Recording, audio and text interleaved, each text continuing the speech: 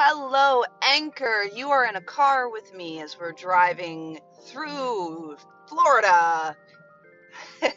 Hope you're having a wonderful day. It is Sunday, and welcome to Soul Sunday, the day where we feed our soul some food.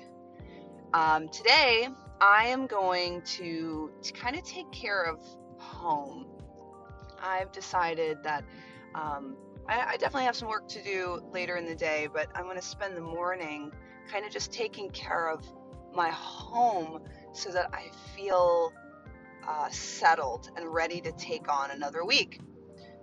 I love the feeling of a Sunday that is spent feeding myself, not just food, but like soul food. So I'm going to listen to a sermon.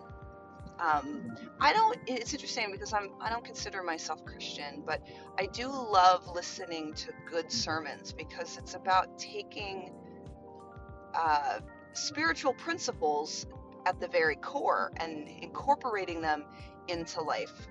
And I think that's really important for us elevating who we are and taking ourselves to the next level, especially in the face of challenges.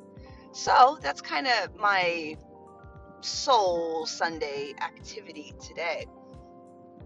As you go into your Sunday, whether you're working or not, take an opportunity to really give yourself some kind of fuel for your soul. If that means you need to sit down for a moment and just sit still and listen to what the universe is telling you, that might mean you pray, whatever that looks like for you.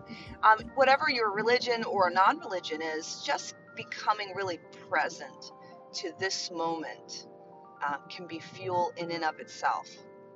If you get an opportunity to go and sit in nature, that's also something that can be really, really powerful in having a soul Sunday. So if you get a connection to nature, you can go out and garden or just put your hands in the dirt. All of that is very grounding and can be really effective in just having us build a life that we love, connected to something bigger than us. So I am going to go do that today. I don't know how, I don't know what it's going to look like, but I am going to go find a way to just connect to something bigger than me today. So I hope you have a wonderful rest of the day, and I, friends, will see you soon.